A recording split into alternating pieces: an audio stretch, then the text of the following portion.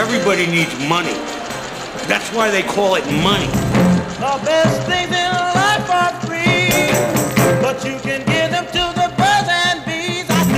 From Fool Global Headquarters, this is Motley Fool Money. It's the Motley Fool Money radio show. I'm Chris Hill, and joining me in studio this week from $1 Million Portfolio, Jason Moser and Matt Argersinger, and from Motley Fool Deep Value, Ron Gross. Good to see you as always, gentlemen. Hey. How you doing? We've got the latest from big banks, big retail, and more. We will head to Detroit for a report from the North American International Auto Show. And as always, we'll give you an inside look at the stocks on our radar. But we begin this week with the market writ large, because the U.S. stock market has officially entered correction territory, Ron. All three major indices have now fallen more than 10% off their recent highs. And I know it's not a great start to 2016, but if you're just looking at the headlines, there is a lot of fear-mongering going on out there. It can create a lot of anxiety. The last time I checked the numbers, the S&P was back to mid-2014 levels, the Russell 2000 mid-2013 levels. So we have a real pullback here. This is not one of those, a couple points here, a couple points there. This is real, and it's perfectly reasonable for investors to feel anxiety and to feel worried about this. So what do we do? That's the real question. And we could analyze the details here ad nauseum like some of those other business shows do. And, you can start with economic growth and move to unemployment and interest rates and the strength of the dollar and inflation and move to China and move to North Korea and move to the Middle East. And what about oil? And what about the geopolitical? And what about the politics here at home? I don't think that's the right thing to do. Ron, you just took everything. I think the right thing to do, because it's actually not even possible to do all that. The right thing to do is what we always say, is to put capital into solid companies that you believe in over a lifetime of investing. And if you do that, data has proven that you're going to be okay.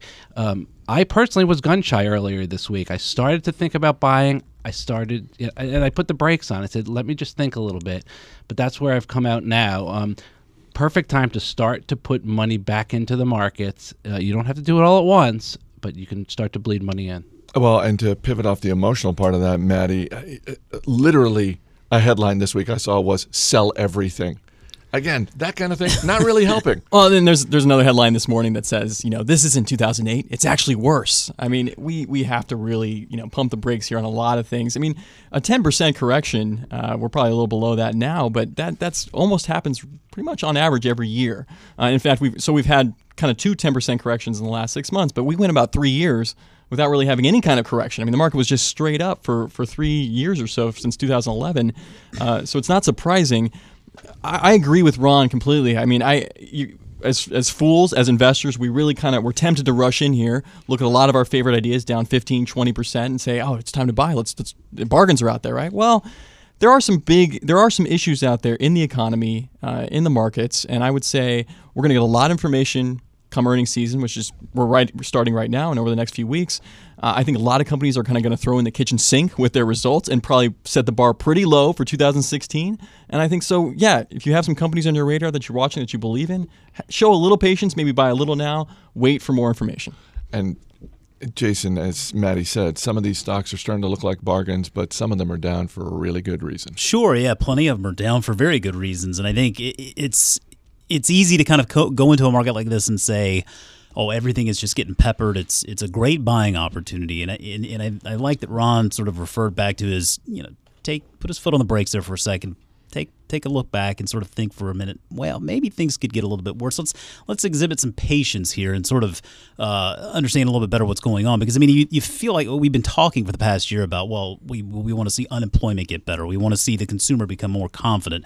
Well, in theory, we should be there, right? I mean, unemployment is better. The consumer should be more confident now that unemployment is better and energy prices are low. The consumer should be stronger right now, but the consumer is not. I think we have a tentative consumer out there that you even see it in homeowners' equity today. I mean, homeowners' equity today, it's $4.2 trillion available, up $600 billion over the last year, but consumers aren't out there tapping that equity, spending it on things like vacations and new cars.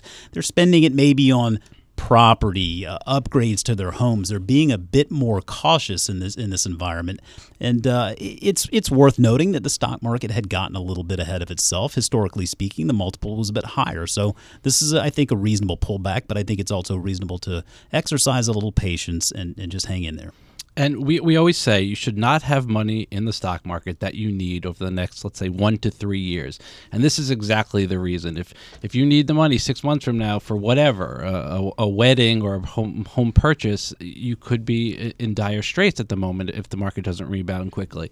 So if you've heeded that advice, my recommendation is don't look at the value of your portfolio on a daily basis, a weekly basis, maybe not even at all. Take a look at your cash balance or the money that you can put into as cash and think about building for the future and ignore the value of your portfolio. Yeah, I think Ron's spot on there. And I mean, you could even go out as far as 5 years and say, put money in the market that you know you're not going to need for the next 5 years, depending on your age, right? If you're 40, 45 years old, maybe look at that 5 year sort of benchmark there. If you're a little bit older, you're a little bit more in that stage of protecting your wealth, then that timeline, it decreases, right? Then it gets to be a little bit more, smaller, 1 year maybe. But definitely that you go in with sort of those expectations set already, and then it becomes a little bit easier to control your emotions in times like these. Let's get to some of the company earnings this week. Intel's fourth quarter profits and revenue both came in higher than expected. Wall Street not impressed, though. Shares of the chip maker falling more than 9% on Friday. What gives, Matty? Well, it really comes down, I think, to their data center business. This is kind of the growth engine for the company, for Intel nowadays. I mean, we know what's happening to the PC market. It's kind of in a secular decline. So they really have invested a lot in this data center business. And it had a decent year in 2015, up 11%, but below what Intel's been targeting. Intel's been looking at 15% annual growth in this business, at least projecting that. It dropped to 11% in 2015 and dropped to 5% in Q4, and the CEO made some kind of cautious comments about that going forward in 2016. They also saw, as we've heard from almost every company, that there's a bit of a slowdown going on in China. Didn't know that was going on. But that's kind of affecting their PC market. I didn't really realize that China is now Intel's largest PC market, and so a weakness there is really going to hurt them. We recently sold Intel, Jason knows this, in $1 million portfolio. I think it was the right move. It's not quite that tech bellwether it used to be, and it's very large, and it's still very dependent on the PC market. Fourth quarter results for Wells Fargo were mixed. Profits a little bit higher than expected, but overall revenue coming in a little bit light, Jason. Yeah, I mean, we know that Wells Fargo is the leading bank, domestic bank here in regard to mortgages. It's the energy portfolio, interestingly enough, for not only Wells Fargo, but really banks all over the country that are taking hits because of all of these falling energy prices. And, when these prices get lower and these banks have a lot of outstanding loans to all of these energy companies around the country, well, it just becomes a little bit more difficult to collect on those loans. Thankfully for Wells Fargo, it's so big it can't fail, right, Chris? No, I mean, honestly, it is so big that it's not something that is necessarily going to keep them from performing. And it's interesting. I mean, the reserves they set aside to cover potential loan losses almost doubled from a year ago.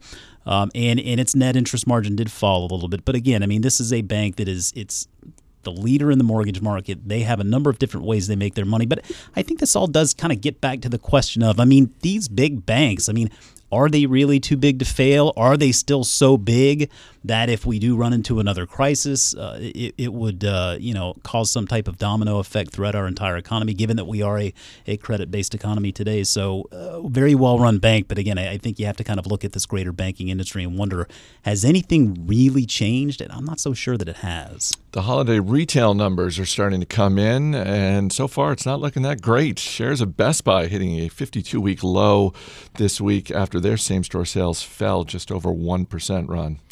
Blaming it on mobile phones, the same-store sales in the computing and mobile phone business down 6.7% during that all-important holiday season. Not great. Couple areas of positive news. Online sales was up 13%. Consumer electronics up 4%. Appliances up 13%. But that computing and mobile business is such a big business for them that it's hard to combat that, and it kind of really told the story here.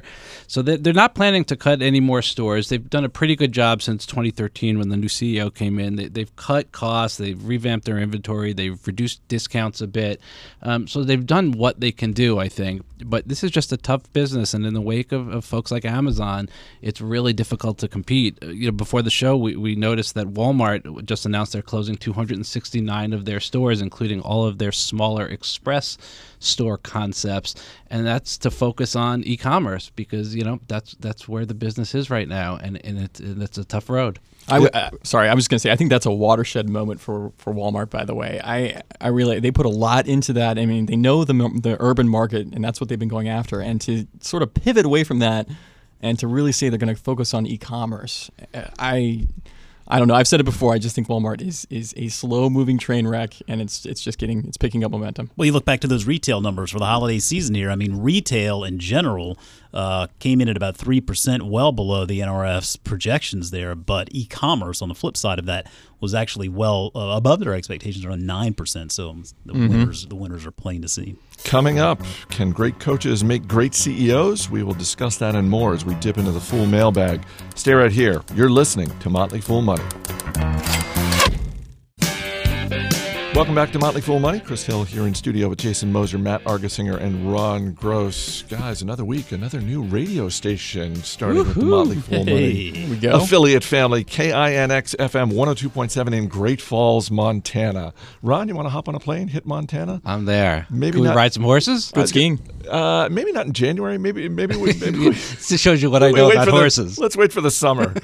Few stocks having as bad a week as GoPro. Shares down nearly 30% after the company lowered guidance and announced it is laying off 7% of the staff.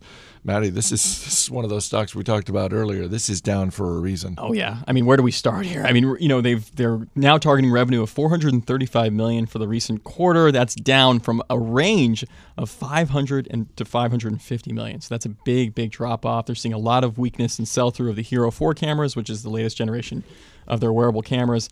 To me, the big worry here is inventory. If you go back to the end of September, going into the holiday quarter, they had almost $300 million in inventory, up 147% from the prior year. So obviously, GoPro put a lot into this final quarter. They did take a small charge for obsolete inventory, or they're intending to now in the past quarter. I just think that's going to pick up. I think they've got way too much inventory. They're probably going to have to take charges against that. So expect a lot more earnings downdrafts for GoPro going forward. It doesn't look pretty. I'm not in the camp that says GoPro's a fad, which a lot of people, people in the market have kind of concluded about the company. I still think there's a lot going for it. I like the partnership with YouTube. I like Nick Woodman a lot. I do think there's a lot of value to the brand, but it might take a while to turn it around. How much pressure do you think management feels right now about the transition towards becoming a media company? I think from a financial media perspective, there's a lot of pressure. I don't think Nick Woodman's going to change anything about how he's managing the company, though. Radio@fool.com is our email address, radio@fool.com. From Courtney Whitmer in Leesburg, Virginia. My husband and I are huge fans of Shop House. With the recent brand damage that Chipotle has suffered, do you think this might spur them to try and develop their other brands as a means of driving growth? Jason, obviously, Chipotle owns Shop House, the Asian concept, Pizzeria Locale. I don't know. It might be time to start ramping up plans for those two. It could be. I mean, we know that call in, call out, every quarter management continues to stay on message that the namesake Chipotle stores are going to be the main source of growth here for the coming years. And honestly, I mean, I feel like if this is one management team that was really feeling the pressure to perform in the short run, then they might try to pull that lever. But this is a different management team I think we have here. And Steve Ells, I think, listening to the conference the other day, they really got a lot of expectations out there, eliminated a little bit of uncertainty, explained how they're going to sort of make things better. And the focus really is primarily to bring customers back into Chipotle and regain their customers' trust. So, most people don't even realize that Shop House or even Pizzeria Locale are affiliated with Chipotle at all. I think that's probably a positive in the sense that it's created sort of a separate identity. So they will pursue those growth avenues in time as warranted. But for now, the message is clear that they will be focusing primarily on the Chipotle namesake stores. From Matt Spordone in Boston, Massachusetts. I'm a stock advisor member, but I have a question regarding how I'm investing. I invest 8% of my pay into my employer's 401k plan, and they match up to 6%, which is great. I've also been buying shares of individual stocks every month, but only a share at a time. My plan is to diversify my portfolio with at least 15 stocks and then beef up and buy some more shares for each of them as time goes on. Does this strategy make sense? More specifically, buying only one share at a time. Great question, Yeah, Ron, really good. and great about the 401k plan. Yeah. So Matt, in general, I think what you're doing is fantastic, and you're going about it in a great way. A couple of thoughts. So when you only buy one share of stock, you're likely paying a very high commission rate as a percent of your purchase. For example, you buy one share of Starbucks at $57, you pay $9 in commission. That's a 16% fee, a 16% commission rate. So the stock has to go up 16% for you to just break even on that one share. That's a bit tough. I would prefer to see you maybe accumulate enough money where you can buy several shares of a company to try to get that commission rate down. In fact, we even say try to keep it under 2%. So the other thing is I'd like to see you have a measure of diversification, either through an S&P 500 index fund or an ETF. Perhaps you do have that through your 401k that you mentioned. If so, that's great. I think you're doing a great job. Just give some thought to those commissions. Yeah, fees always matter. Always. Before we get to our final email, Maddie, just want to mention Supernova. One of the services that you work on is open for a short amount of time to new members. This is one of our services that only is open to members a couple of times a year. For those who are interested, what's the deal with Supernova? Sure. I love Supernova. I've been there since the beginning. It is really, if you're a stock advisor or rule breakers or a David Gardner fan, I think you'll find a lot of value in Supernova, which is essentially making portfolios out of those great stock recommendations. I'll just throw out that, with this Supernova Open in particular, we're launching a new mission. It's called Odyssey 2. It's a new portfolio. You're getting on the ground floor of that, and it's pivoting it's following the footsteps of Odyssey 1, which is the portfolio that I'm on. And if I go back to 2012 when we launched, Odyssey 1 came out of the gate in a market very much like this, very volatile, things going in the red. Odyssey 2 is seeing that same situation, but these days, if you look at Odyssey 1's performance, we've done great. It takes time, and I think you're with Supernova, you're getting on the ground floor of a great new portfolio. We've got a microsite for anyone interested, looking for more information. A lot of great information, including some short videos featuring Matt Argersinger, David Gardner, and others talking about investing, also individual stocks. You can find it. Just go to supernovaradio.fool.com. That's supernovaradio.fool.com. Final email, and fresh off this week's national championship game in college football, from John Hadley, who writes, I heard an ESPN analyst say that if he had a Fortune 500 company, he would hire Alabama coach Nick Saban to run it. It's obviously an off-the-cuff comment, but does it have any validity? I know that one of our executives here at the Motley Fool, Kara McDonough, big Alabama fan. She's not looking for Coach Saban to leave anytime soon. But what do you think? John, I think that's a great question. I'm a big fan of systems, and I think Nick Saban's got one of the best football systems in the country. So, if you think about putting him in charge of a Fortune 500 company, he would hate dealing with investors and the media. He would hate it. I mean, he would loathe that. But I think if he came in, he would find great people. He'd set up a great system. I almost see him as more of a chairman of the board in a way, rather than just a day-to-day CEO guy. But either way, I love that. Yeah, just in line with the systems. And you know what they say, great leaders surround themselves with great and even better people. And I think that Saban is one of those guys who's proven it year in and year out. He just really attracts great people, from his players to his coaching staff. And so, yeah, whether it's CEO or chairman of the board, I think he could do okay. Also, I worked for Belichick, by the way. I'm a huge Bill Belichick fan, as we all know. So, all right, just lost a couple of listeners. Oh, no. All right, guys, we'll see you later in the show. Up next, we're heading to the Motor City for an in-depth look at the automotive industry. Stay right here. You're listening to Motley Fool Money.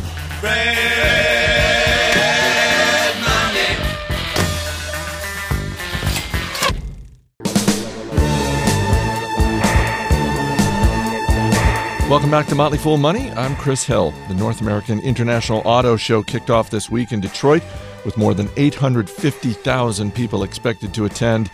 Here to help us sort through some of the headlines is Joe White, transportation editor for Thomson Reuters. He joins me now from Detroit. Joe, I know it's a busy week, so thanks for being here. Sure, anytime. What is your headline for the 2016 Auto Show?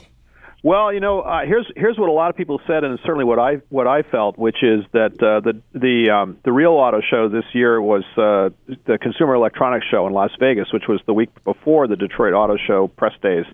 Several of the big automakers, Ford, General Motors, Mercedes, Daimler-Benz, had bigger announcements in Las Vegas, particularly as it relates to their autonomous vehicle strategies and their technology strategies. Their ideas for getting into car sharing, going after Uber and going after Google. All of that was out at CES. So anyway, let's get back to Detroit because there were a few things here.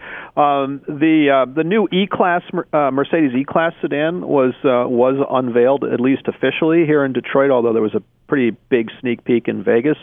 Chrysler redesigned, renamed, relaunched its minivan, and they're hoping to get the millennials who grew up in the back seats of minivans 20 or 30 years ago to buy another one for their kids. Did they come up with a new word to replace the word minivan? No, but they did come up with a new name for their minivan, which was actually an old name that they're recycling. They're calling it now the Pacifica, the Chrysler Pacifica. People with really good memories might know that was a name that the Chrysler put on essentially kind of a large station wagon that they built during the days when they were owned by Daimler, which didn't do very well. But they brought that name back and they've put it on this new minivan, which they're trying to position as something like a crossover and something like a minivan. They're trying to hit sort of a rifle shot. It's still got sliding doors. That's what counts. Honda Civic wins Car of the Year. Volvo XC90 gets Truck of the Year. You cover this industry a lot more closely than I do. I don't know about you. The fact that Volvo is winning Truck of the Year was a little bit of a surprise to me. Yeah, it's sort of like the Oscars where these movies that no one ever sees win the awards. And I don't mean that in a bad way. I've driven the XC90. It's an awfully nice vehicle, and it really does seem that Volvo is getting back on track. But you're right. I mean, it's still a small brand in this country, but Volvo is trying to do something pretty interesting with that vehicle. They're trying to make it more efficient, more of a technology showcase, and so we'll see. We'll see if people pick up on the brand and recognize that they have something new to say. That segment is awfully competitive. The sort of largish luxury sport utility vehicle, so they have some work to do. The German companies are definitely after a lot of the same customers that they're after. You mentioned the Consumer Electronics Show in Las Vegas last week, and in advance at that, one of the reports was that Ford Motor and Google were going to announce a partnership, a joint venture on self-driving cars. We haven't heard anything since. What is the latest with this dance between Ford Motor and Google? Well, first of all, you're right. It was the dog that did not bark, and I won't take up a lot of time, but I will say I've been to a couple of no-show rodeos like this involving Google and established automotive companies in the past. I mean, I remember Continental was left kind of tapping their toes at a press conference in Frankfurt one year after a whole bunch of rumors that they were going to have some big alliance with Google. Now, here's what did happen. What did happen was that John Krafcik, who is the auto industry veteran Google has hired to run their self-driving car project just a few months ago, came to Detroit, spoke at the Automotive News World Congress, which is adjacent to the opening of the Detroit show, and essentially said he looked out at a room full of 500 or 600 automotive industry executives and said, "I want to partner with you. I'm looking for partners. I want to partner with all of you." He didn't say that he had any partners, and Ford has not said either that they aren't working with Google or talking to Google, or that they are. It appears that what's going on is that these companies are trying to figure out how can we work together and still compete if that's what it comes to. Because Google certainly is either or can be both a collaborator with the big auto companies or a threat, and maybe not and a threat. Clearly, Google wants its Android system in the dashboard of your car, connecting your Android smartphone to the dashboard and the screens and the infotainment system of your car. There's an area of collaboration. But whether or not the car companies really want Google to basically take over the brains of a self-driving car that they might build, that's not at all clear. They're very, very wary of that because they saw what happened to the telephone handset makers. They became essentially marginalized in the value chain, and they don't want to do that. Last year, we saw record sales for the auto industry, and the falling price of gas certainly helped with that. When you talk to people in Detroit, how much credit is given to the price of gas being low? And to what extent is there concern that when gas prices rise again, it may have a negative impact on sales? There's a lot of concern about that, although you don't necessarily hear it from automaker executives, but you hear it from just about everybody else. Mike Jackson, who's the head of AutoNation, which is the largest dealership chain in the United States, again came here to that same conference, the Auto News conference, and essentially said to the industry, look, we're hitting a plateau in sales. It's good. It's a good plateau. It's a high plateau, but it's a plateau. And it's time for us to pay more attention to inventories and not overload on cars. Be very careful about having too many vehicles in the dealer lots and suddenly have sales slow down to a really significant degree and leave us kind of holding the bag. You're right. I mean, volatility of gas prices is a big problem for the automakers right now. It's kind of a good problem to have because large, expensive vehicles are going off a lot very briskly.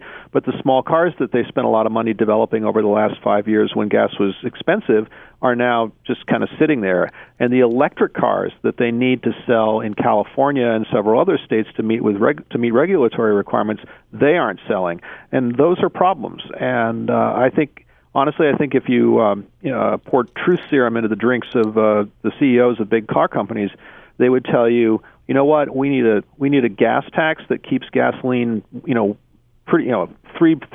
and above, so that we can sell these efficient cars that California and other government agencies want us to sell. You're listening to Motley Fool Money, talking with Joe White, transportation editor for Thomson Reuters. One of the big stories of 2015 in the business world, not just the auto industry, but in the business world, was the Volkswagen emissions scandal. And this week, French authorities raided the offices of automaker Renault as part of its investigation into Renault's emissions.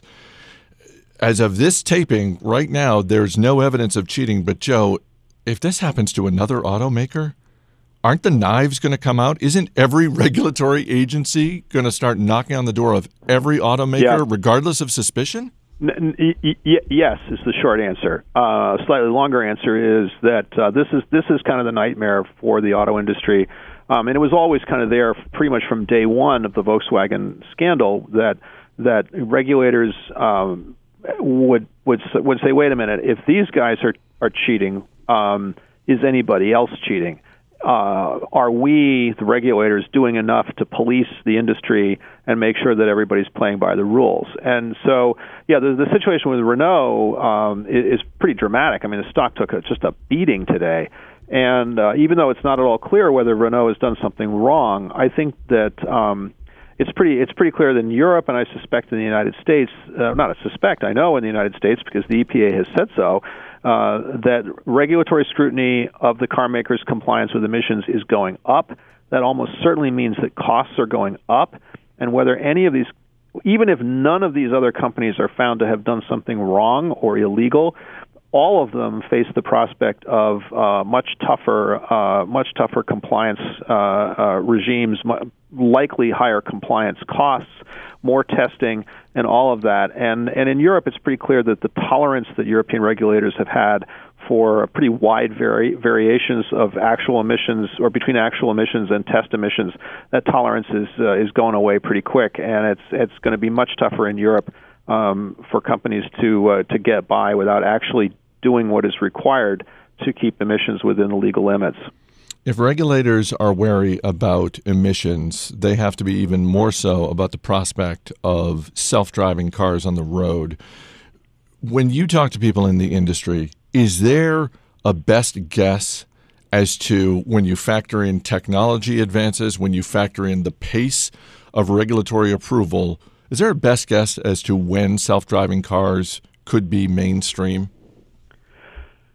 Well, there are a lot of best guesses, and this is a hot topic. In fact, even here in Detroit, as we speak, the Secretary of Transportation is about to announce that the federal government is going to try to allow some more flexibility on some of the vehicle safety rules to allow wider and more expansive testing of autonomous vehicles on the road.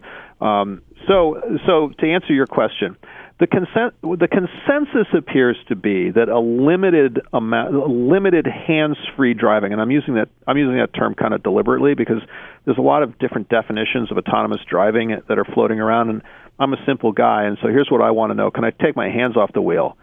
And over the next couple of years, several companies, GM, Audi, Mercedes, certainly Tesla is already doing it, will allow you to take your hands off the wheel under limited circumstances in a traffic jam, on a highway, on a traffic jam, so the car can kind of follow the car in front of it and stop and go. In highway driving, where the car can see lane markers and keep itself positioned between those lane markers and operate safely. When will we get to the point where, I think maybe a lot of your listeners are familiar with the video that Google shot a couple years ago of an autonomous car taking a blind man out for a sandwich at McDonald's. A really endearing and kind of a really smart and touching way to kind of to say what's the goal here. That scenario, a car driving someone who's incapable of operating the vehicle safely himself or herself, from point A to point B in a city, that's probably farther away than a lot of the kind of optimists believe, because the complexity of doing that, doing it safely and doing it in a way that will pass muster with regulators, and this is really important, litigators, lawyers. Automakers are very concerned about getting sued, right? The first one of these cars that hits somebody or goes off the road accidentally, there's going to be a giant lawsuit, enormous nervousness about that. It could be longer than a lot of people think before a fully autonomous car is something that you see every day. Two more questions, and then I'll let you go. Apple is doing their best to hide their electric car project. But that's for sure. Elon Musk recently made the comment, it's pretty hard to hide something when you hire 1,000 engineers to work on it. What is the sense in Detroit of Apple these days? Is there... how are traditional automakers looking at Apple? Is it something that they're concerned about right now, or do they think this is we got plenty of competitors right now in 2016? Well, actually, both of those things are true. I mean, they do have a lot of competitors in 2016. It's just their own within their own ranks. There's plenty to work on. The auto companies, I believe, are concerned about Apple, which explains in part explains all the activity this month and over the past couple of years by many of the big car companies to demonstrate to their investors and to their and to potential customers that they're in the game when it comes to electric vehicles, in the game when it comes to autonomous technology, in the game when it comes to connectivity and keeping you connected on the road to the mobile internet.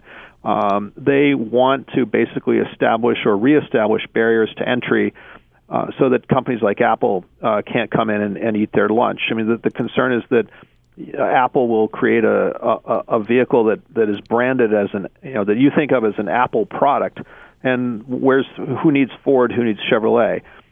So I do think that Apple probably will find the auto business more complex than some of its fans would think. It's a highly regulated industry. A cell phone is not a car. Even an electric car is a far more complex gadget than anything that Apple produces today. So quite where Apple will shake out in this, who knows? But Elon Musk ought to know. He lives and works in the same community, and Apple has tried to hire away a number of his people. And they could be a formidable competitor because, honestly, if Apple really wanted to be in the car business, they could take out a checkbook, just about any one of them that they might have, and write a check and buy Fiat Chrysler. They could do it today. Was there any feature on any vehicle that you've seen so far at this year's Detroit Auto Show that made you think, you know what, the next vehicle I buy, I want that thing to be in it? That's a really good question, and I honestly can't say that I saw anything that just wowed me like that. And there was not a real knockout product at the Detroit show. There were some very, very nice products. The new Lexus luxury coupe is a beautiful looking automobile. I'll give a little shout out though to Honda. Honda relaunched the Ridgeline pickup, and again, some of your listeners may have been lucky enough to see one of these things. It's kind of like seeing a pterodactyl. They didn't sell very many of them, but they've redesigned this truck. But if I wanted a pickup truck or needed a pickup truck, I would love to have a Honda Ridgeline. Why? Because in the back, in the load bed, they've engineered a deep, cooler-sized well with a drain in the bottom.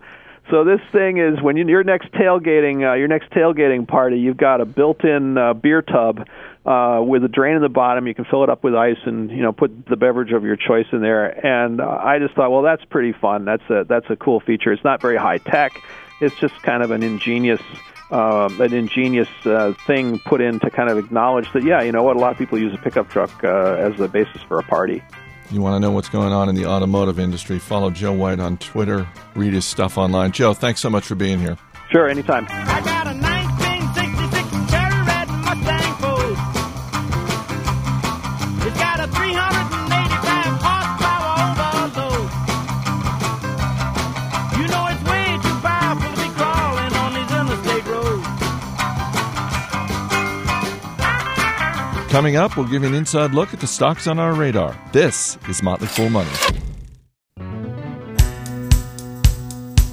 As always, people on the program may have interest in the stocks they talk about, and the Motley Fool may have formal recommendations for or against, so don't buy or sell stocks based solely on what you hear. Welcome back to Motley Fool Money. I'm Chris Hill, and joining me in studio once again, Jason Moser, Matt Argersinger, and Ron Gross. Just a couple of minutes to get to the stocks on our radar this week. Ron Gross, what do you got? Well, this is relatively easy in light of the market turmoil that we find ourselves in. So I recommend picking your favorite well-run company and either starting a position or adding to it. And I'm going to go with the big daddy of them all and say Berkshire Hathaway, BRKB. $125 a share, down 7% this year, down 17% over the last year. Shares are now trading at 1.3 times book value.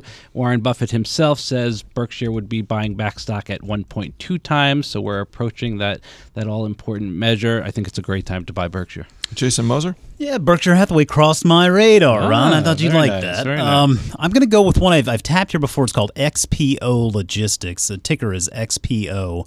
But they are in transportation logistics, primarily trucking and freight brokerage. Sounds sexy. It is. It's extremely sexy world of trucking and logistics. But the smart leadership in Bradley Jacobs, who has been around for a long time and made a number of acquisitions, not only in this industry but the energy industry as well. Very big market opportunity, and the price has taken a bit of a hit lately. So it's one that's back on my radar to take a look into. Maddie? I know Jason's going to love this. I like Twitter. Ticker TWTR. It is just down all-time highs now, all-time lows now. And I would just say, if you look at digital advertising for the first time is going to exceed TV advertising this year. A lot of that is going to Facebook, Alphabet, but a lot of it's also going to go to Twitter. And I just think they're really going to benefit. I see it everywhere. It's huge in the media. So underrated. Let's bring in our man Steve Broido from the other side of the glass. Steve, we've got about 30 seconds. Berkshire Hathaway, XPO Logistics, Twitter, any of those you want to put on your watch list? Berkshire sounds pretty enticing right now. That sounds a good argument, Ron. You're not already a shareholder of Berkshire? Not yet. This is perfect time. All right, Ron Gross, Jason Moser, Matt Argersinger. Guys, thanks for being here. Thank you. Once again, supernovaradio.fool.com. Check it out for more information on our Supernova service. That's going to do it for this week's edition of Motley Fool Money. The show's mixed by Rick Engdahl. Our engineer, Steve Broido. Our producer is Matt Greer. I'm Chris Hill. Thanks for listening, and we will see you next week.